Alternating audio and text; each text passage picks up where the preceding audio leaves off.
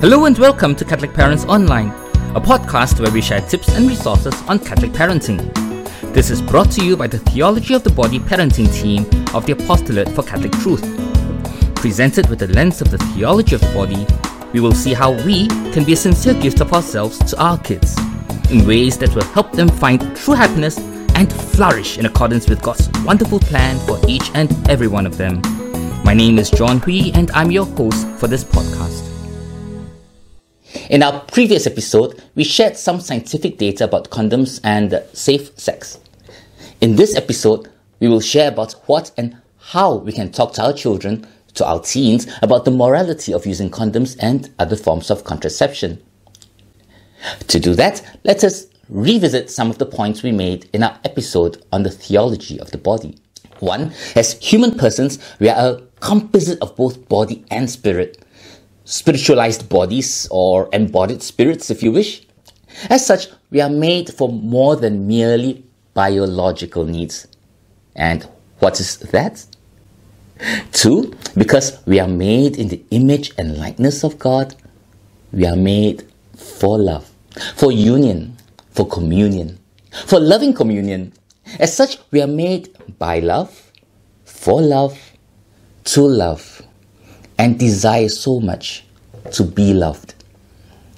3. And what kind of love is that? Because this love finds its source in the Holy Trinity, the eternal exchange of love. It is a love that is free, total, faithful, and fruitful. In this case of conjugal love, it is a love that is freely given for the good of the beloved, a love that holds nothing back but gives totally of oneself, a love that is faithful till the end, and a love that bears fruit, a love that is life-giving because it comes from the Holy Spirit, the Lord, the giver of life. So, 4, as embodied spirits, our bodies express the spiritual reality not only of who we are, but also of who God is, and what we are destined for, the wedding of the Lamb, to which we are all called to, and in which we will speak and live this language of Trinitarian love for all eternity. Our bodies therefore speak a language of the body that reflects such a reality. When we speak this language correctly, we are true prophets for our Lord.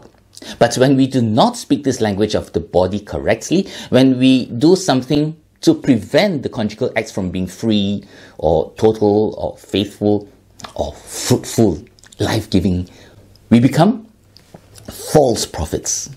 With this in mind, we can perhaps now have a better idea as to why having sex with a condom, also known as a barrier contraceptive, is not ordered to the truth of who we are. If we think about it, instead of promoting a union of bodies, a communion of bodies, the condom actually acts as a barrier, as it is called, and prevents us from proclaiming that language of total self-gift, that language of life-giving love that we are called to speak with our bodies. In fact, this does not only apply to the condom, but to any form of contraception, which, as defined by the Catechism, is every action which, whether in anticipation of the conjugal act, or in its accomplishment, or in the development of its natural consequences, proposes, whether as an end or as a means, to render procreation impossible. Put in another way, contraception refers to any action which intentionally seeks to prevent procreation, whether it is used before, during, or after the act of sexual intercourse. Following on the points shared so far, we can now see why the Church says that contraception is in reality a falsification of the inner truth of conjugal love. At this juncture, I would like to clarify that what we have just shared is not meant to be a condemnation of any one of us here who might have used or might still be using contraception. Far from it. Alright? I might be a rather small guy, but I'm a big sinner. I can understand how challenging it is to speak the truth with our bodies in the world today. My wife and I struggled with this too in the earlier years of our marriage. I guess the only reason why we did not use contraception then was because I told her contraception was a serious sin, and I didn't want to go to hell. But by God's grace, it was really through the years of living natural family planning, or NFP as it is called, that I realized how beautiful the church's teachings were and how wonderfully wise she has been in exhorting us to live out the spousal meaning of our bodies by speaking the language of the body correctly in our married life. We have included some links in this video and podcast for those of us who want to know more about the beauty of NFP. For now, allow me to share with you an episode from my life. I did not go to kindergarten as my parents were not well off at that time, so when I went into primary school, I was learning phonics for the first time as compared to my friends. When the teacher told us that the letter A sounded like air and asked us what word started with the letter A, I raised my hand straight away and told her, helicopter. One of my favorite vehicles. My teacher told me I wasn't quite right and that first letter of helicopter would come in due course. Later, when she said E sounded like A, I raised my hand again and said, helicopter. Again, she told me I wasn't quite right. Now, we know English has clear rules to the language, and we have to follow the rules in order to speak the language correctly and properly, isn't it? Now, what would be the loving thing to do if you were my teacher in that situation?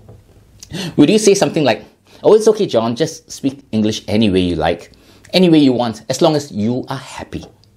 I'm not going to impose the rules of English on you. I'm sure you would agree with me that that would be wrong, isn't it? And the right thing to do in that situation would be for you to explain to me and teach me, gently but firmly, how to speak this language correctly, wouldn't you? The same goes with the language of the body. There are clear rules to the language because of the fact that the image of God is inscribed into our very being. And we know it is only by speaking this language correctly and properly in all its beauty that we will find true fulfillment and true happiness in due course, even if not immediately. So if any of you has been misled by the culture and used contraception at any time in the past, do not despair. Do not beat yourself about the head and do not condemn yourself. I too have sinned big time in my own way, many times. Just ask my wife. Remember that Jesus came not to condemn, but to save us from our sins. We can turn back to Him in the sacrament of reconciliation and then go to Him frequently in the Eucharist, in the sacraments. Let us go back to Him with all our heart. He will never ever turn us away. And you can go to a good center to learn or relearn how NFP works and live it in your life and speak the language of the body beautifully. Now, how can you talk to our teens about the use of condoms and other forms of contraception? I would suggest that at this stage, it will be good to ask questions for them to think about and, of course, be ready with our answers. We hope they would have known about our position, the church's position, right? Teachings in this area by now. Whatever the position may be, we can ask questions that help us and help them address the issue by thinking about it properly. Things like, how effective is the condom really in preventing pregnancy and STIs? What does the scientific data tell us? And why? What is sexual intercourse for? What is the language of the body when spoken between spouses? The language of the body when spoken between persons engaging in extramarital affairs, premarital sex? The language of the body when spoken between the man and the prostitute? How does using contraception change the language of the body? Now, which language truly reflects the free, total, faithful, and fruitful love of God? Which language most accurately says that we want to love as God loves, in and through our bodies that we have already pledged to each other in our wedding vows as husband and wife? Which language allows God, who is perfect love, to enter into our union without any physical or chemical barriers to that love? At this juncture, allow me to summarize what we have discussed so far. Using the condom, or indeed any form of contraception, drastically alters the language of the body. It acts as a barrier to proclaiming the free, total, faithful, and fruitful love of the Holy Trinity, the eternal exchange of self-donating love in whose image we are made. So perhaps for our reflection today, let us ask ourselves this question. How can we, by word and example, help our teens better understand the language of the body as God has given us? Till we meet again next time, take care and may God bless you and your family always. Goodbye.